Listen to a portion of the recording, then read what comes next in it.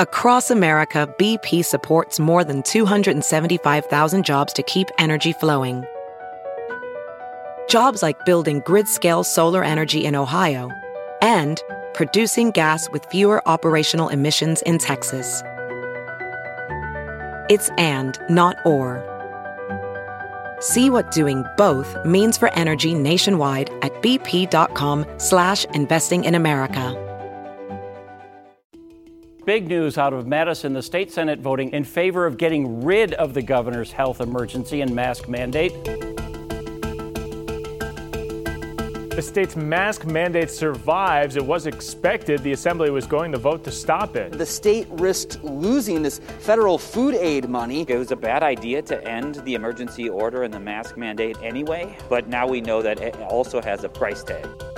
All of that stuff is at risk right now because we want to argue about whether or not we should put this on our face. I certainly don't want to discourage anybody from wearing a mask. Everybody should. But it doesn't have to be a dictate from the governor. I think that for the Republicans, the goal is making some political point with the intent of damaging the governor. 10 months into the coronavirus pandemic, the Wisconsin legislature is still debating if you should be required to wear a mask in public places. That is just one of many COVID-19 related debates going on in Madison as the Republican legislature and Democrat Governor Tony Evers continue to spar over the politics of the pandemic.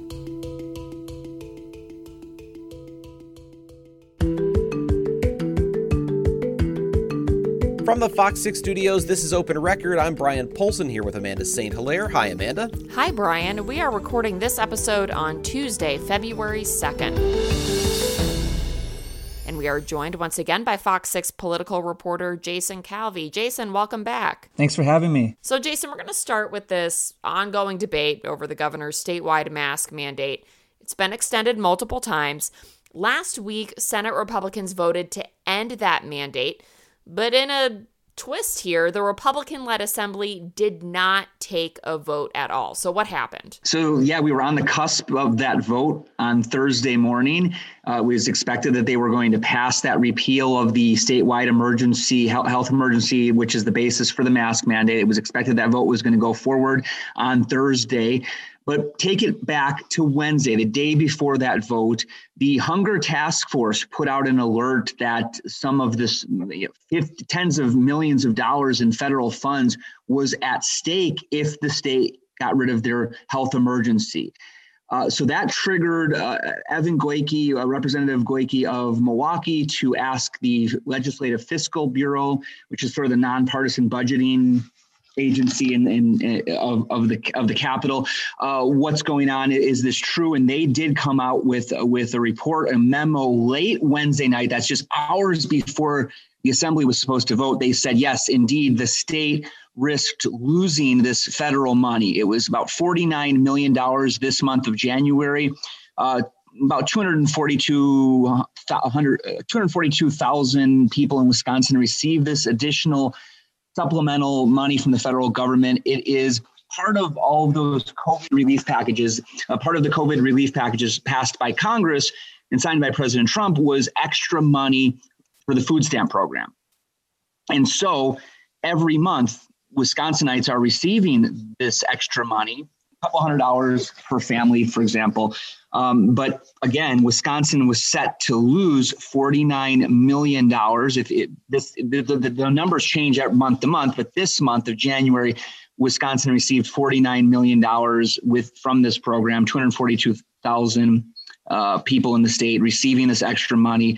And according to the Legislative Fiscal Bureau, in order to receive that money, any state in the country needs to have a health emergency in place to qualify for that additional federal food aid money. And then I also spoke with the USDA, and they agreed. They said, yes, in order to receive that additional SNAP, the additional food stamp money, a state level public health emergency needs to be on the books. So that's why on Thursday, Republicans in the assembly were scrambling. They were meeting behind closed doors for about more than 4 hours. They were trying to figure out what to do. And at the end of the day on Thursday, that day of that expected vote, they came out and said, they're not voting. They want to do their due diligence and find out if there's a way to repeal the health emergency without risking losing all of that money. We're talking, again, $49 million a month for the poor to help them buy food. Jason, I want to step back away from the food share element of this for just a moment and ask, after all of this time, with the state mask mandate having been in place as long as it was, and the controversy over whether or not the governor had overstepped his authority in issuing that and particularly extending that, why now is the legislature finally coming around to say we can take action to end this? Why didn't they act sooner? And why do they suddenly believe they now have the power to end a mandate that they have done nothing about up until this point? It's a long process. You're right. When they were at the Wisconsin Supreme Court, one of the reasons why they said they didn't want to go forward with having a vote to repeal the health emergency, which is the basis of this mask mandate, was because they thought it was illegal. They thought the governor didn't have the authority. So therefore, if they were to have a vote repealing this health emergency, then it would give credence to the fact that this was a legal health emergency. They wanted to go through the courts, and they were asking, the Wisconsin Supreme Court at this very moment has been sitting on a case. They heard oral arguments in November of 2020 on this issue. Does the governor have the power to issue multiple health emergencies on the same issue? According to Wisconsin law, and Republicans will always point to this issue, that in Wisconsin law, it says a Wisconsin governor can declare an emergency, but that emergency can last 60 days unless it's extended by the legislature. In this instance, Governor Evers, since last March, has issued he's repeatedly issued health emergencies of 60 days. Subsequent health emergencies after the original health emergency that he issued in March expired, he's issued a number of them. And then since July, with these additional health emergencies, he's added on to that health emergency another order mandating masks in public places across the state. So that's been only since July has he been issuing the mask mandate. And again, originally Republicans said they wanted to challenge this in court because they thought it was illegal for him to issue these subsequent health emergencies.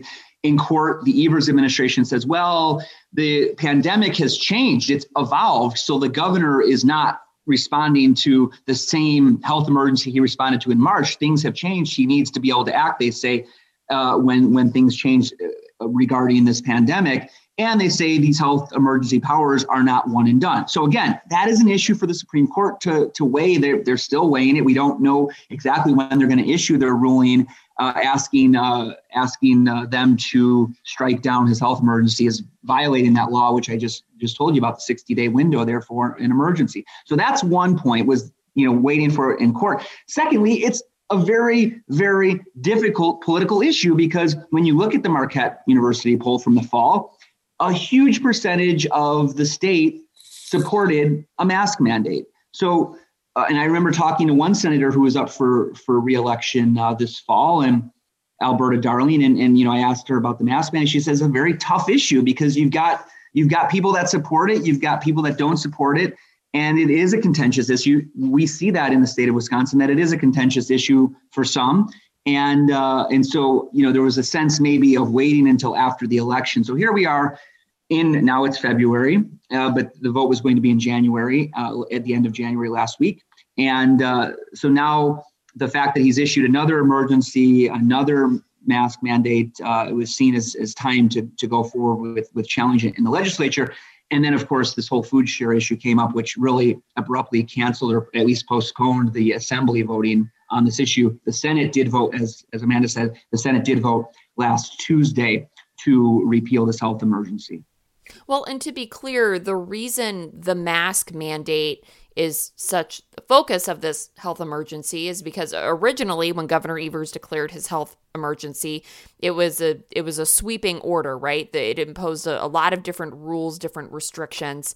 And then when he tried to extend that was a case that went to court, and Wisconsin State Supreme Court, they overturned that. So the mask mandate really effectively has been the only statewide COVID-19 restriction for several months now, right? Mm-hmm. That's right. We're talking about, this is the one thing that the governor and his administration is using right now. We've seen them try to also limit occupancy. All these issues are in court. So that issue of occupancy and limiting the number of people that can be in a public building at the same time, that issue's in court. The mask mandate's in court, but the mask mandate, even though it's in court, it's still in effect right now. It's still mandated when you're going into a public building to mask up in the state of Wisconsin. Yeah, Jason, I wonder, and I know we've got some other topics we want to talk about, but I just wonder here, this food share issue certainly has thrown a wrinkle into things for Republicans in the legislature. And there are certainly some conservatives across the state who are very upset that the assembly didn't take this vote as had been expected.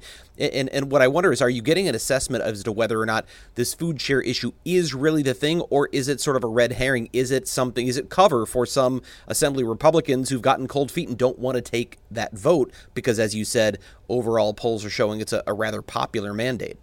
Right, and not only is it popular, but you've got all of these groups in Wisconsin right now who are registering their opposition with the legislature moving forward with repealing. So there's a couple steps of double negatives there, but these groups, what they pretty much want is they want to see the mask mandate continue in Wisconsin. So you're seeing groups like the Medical College of Wisconsin, you're seeing faith groups, you're seeing Milwaukee Public Schools. They're all saying to the legislature, they're officially registering, saying they want to see this mask mandate continue in Wisconsin.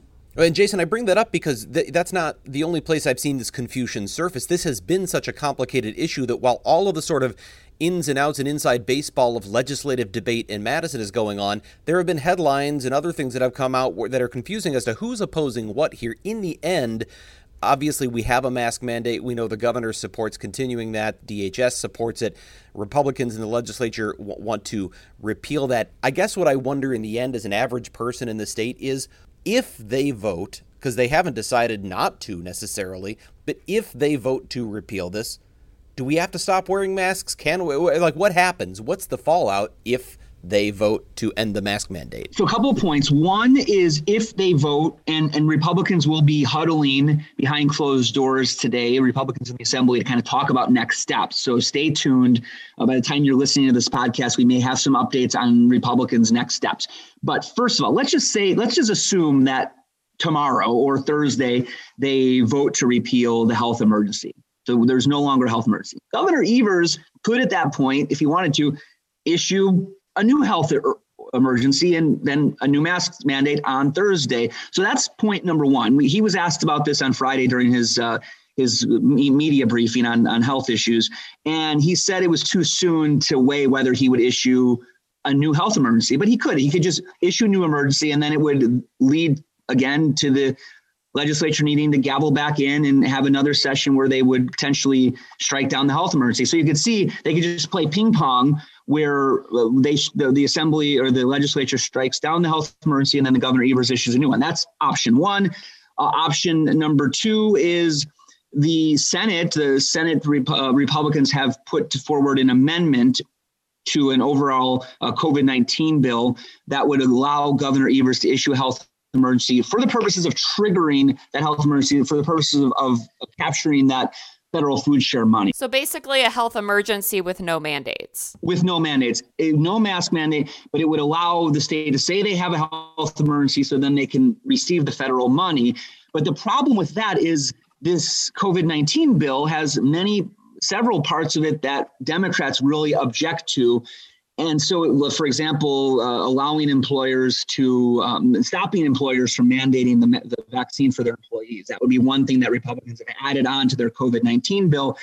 So Governor Evers would then be faced with deciding, agree to things that Democrats don't want to see in order to therefore receive that $50 million average a month from federal food aid money. So long story short, it's possible that the governor could veto the Republican COVID-19 bill, which includes in the Senate side that additional power for the governor to issue an emergency for the purposes of capturing that federal food aid money. So long story short, he could potentially issue a new health emergency, and they can play ping pong and kind of strike it down, and then he can issue a new one, and then they repeal it again.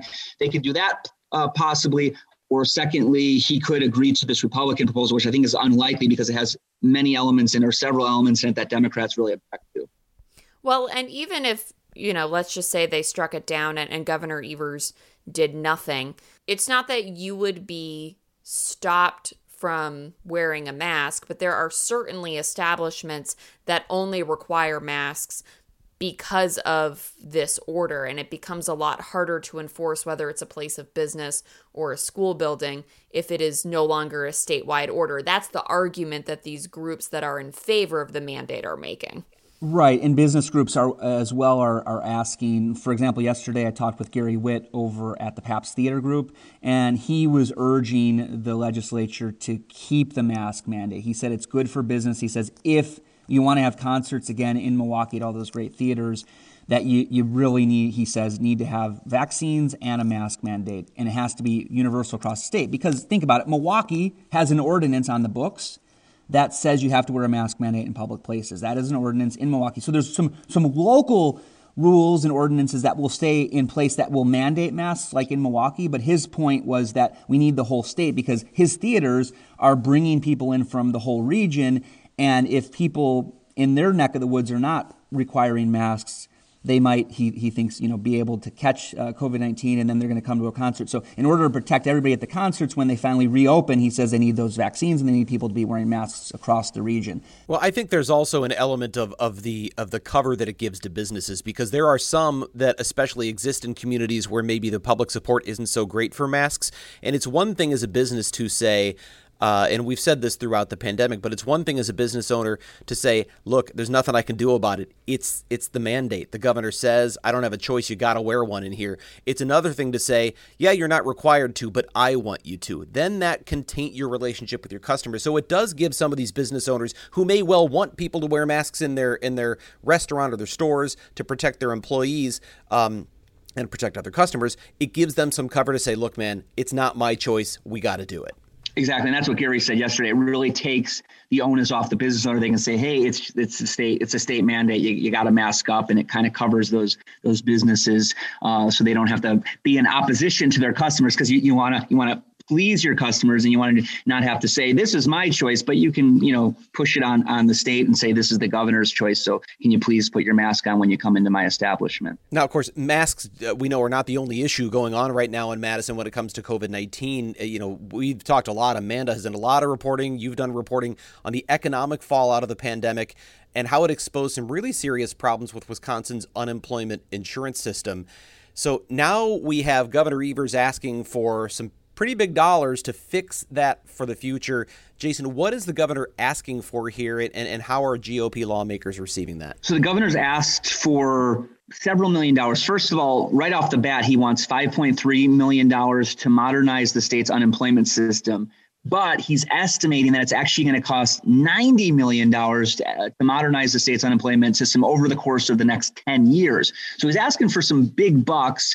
He wants that original $5.3 million right away to start the process of modernizing the unemployment system. We saw over the last year, and we've talked a lot on this podcast and in our reporting of all the backlog. Remember, there was that report back in September.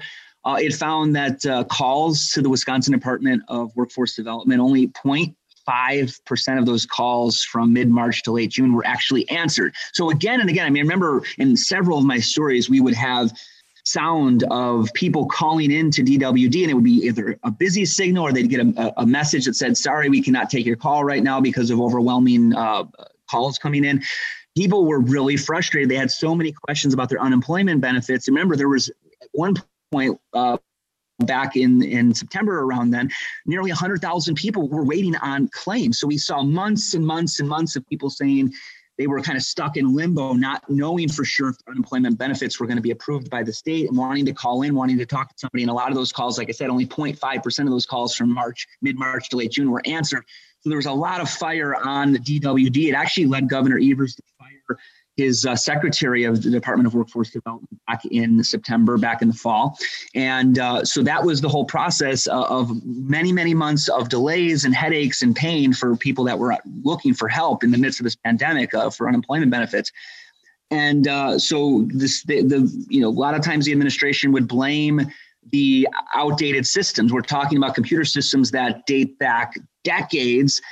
They said these systems need to be updated and the mainframe needs to be replaced. And so that's why the governor's asking for right now $5.3 million out of a total of $90 million over 10 years. To be clear, the unemployment system was modernized a few years ago after they uncovered some similar issues, obviously not to the degree we saw during the pandemic. But the issue is part of the system was modernized and part of it wasn't. So there was a shift to really pushing everything online. That was already in place when the pandemic happened. But it's, this computer program that the Evers administration keeps pointing to. Now, when we talk to some other employment attorneys, they say, yeah, updating that computer program is fine, but there are still some underlying problems in our system that are contributing to the backlog. So, for example, people getting confused by the unemployment questions, not getting walked through some of the nuances of each question in as great of detail. And that's something that employment attorneys have told me DWD could fit, the Department of Workforce Development, which runs the system, could fix right now if they wanted to. And that seems to be, in a weird way, that seems to be an argument that Republican lawmakers are making, that it's not just about this computer system. The issue is some of these practices do go back to former Republican Governor Scott Walker unemployment reforms that Republican state lawmakers don't want to walk back. So it can be a really convoluted argument, and there doesn't seem to be consensus about what's actually causing the problem here. Right. Yeah. And I know that one of the lawyers that testified at the Capitol last week, Victor, and I forgot his last name. Victor Forberger. Yeah, that's right. And Amanda, I know you've interviewed him in several of your stories. And he was kind of saying, well, yeah, the computer modernization, we need a new mainframe, but that's 4 years down the road. And he was saying also in other states that have used some of these modernization practices, he says actually led to more delays. As you're mentioning, there's computer hiccups and questions about what does this form actually mean when you're filling it out digitally. So, he was kind of taking a middle position and saying, well, yeah, the mainframe needs to be fixed, but at the same time, that's a long way down the road. And there's things, processes and policies in place right now that need to be fixed.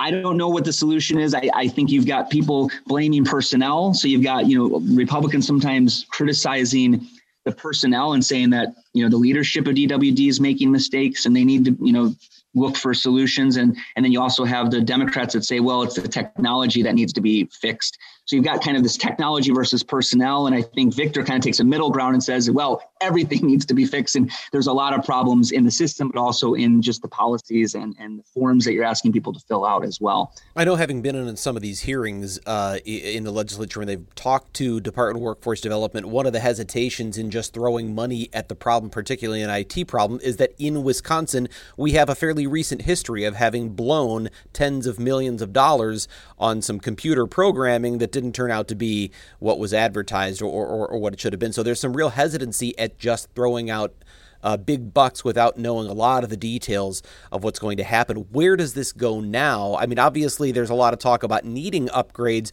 but the devil's always in the details, right? Where does this go now? So, the governor did, after the State of the State address, he did issue and order a special session of the legislature. That's one of the powers the governor has, to call that special session. He called it on unemployment to ask them to look at his proposal to modernize the unemployment system. The Assembly and the Senate gavelled in. They kept that session open so they could conceivably bring up an unemployment issue on a different day. But in effect, they gavelled in. They immediately adjourned. So that's one issue, is the special session. But there's also going to be coming up the budget process, right? So the governor will this month be revealing his 2021, his budget for the next 2 years. And so you'll see some of these fights take place in the budgeting process over modernizing DWD and what kind of funds they may need for the future. But Republicans were saying that they thought DWD already had money available to modernize the system, and that they wanted to see the governor and the administration using some of those funds that they may already have in the system to modernize. They didn't want to approve this additional and new $5.3 million. Well, Jason, I feel like we always say this, but you're going to be very busy over the next several weeks with this and all the budget stuff going on. So thanks for making some time to talk to us. Thanks for having me on. I appreciate it. All right. So now, when we first launched Open Record a couple of years ago, we were bringing you new episodes once every week. That was always the plan. The COVID-19 pandemic changed everything. So during the initial emergency last March, we started doing daily episodes 5 days a week because so much was happening, and this was all brand new to us, and it was a lot to do along with our regular news duties. So a couple of months later, we dropped back to our current twice-a-week format, and there's been plenty to cover on Open Record since then. But starting next week, we are going to return to our original schedule of one new episode per week. That was always the plan, and we're finally moving back to that. But we're also going to bring back a piece of the podcast that's been left out since last March, what we once called our dinner party question. And I don't know if that's what we'll call it, because we're not going to many dinner parties these days. No, we're not. But whatever we call it, we're going to get back to this segment toward the end of the podcast where we answer questions submitted by listeners like you that help you get to know us a little bit better. It adds some levity. It also gives you some insight into us, some personality. We enjoy doing it, and we'd like to bring that back. So we are still going to be recording 2 episodes this week, but next week we'll resume that original format. And we would love to hear from you with your questions for Amanda, Jenna, Jason, and me, any of the others here who have been regulars on the podcast. And we'd just like to know what topics you'd like us to discuss as well on Open Record. So if there's a topic you want us to discuss, an issue you think we should investigate, or a question you'd like to know more about us, send us an email to fox6investigators@fox.com. Again, that is fox6investigators@fox.com. As always, thank you to the people who make this podcast possible. Producer Pete, Dave Machuda, Suzanne Barthel, and Sarah Smith. Please subscribe to Open Record if you haven't done that already. You can find it wherever you do your podcast listening. With that, I'm Amanda St. Hilaire, and for Brian Polson, we will be back on Thursday.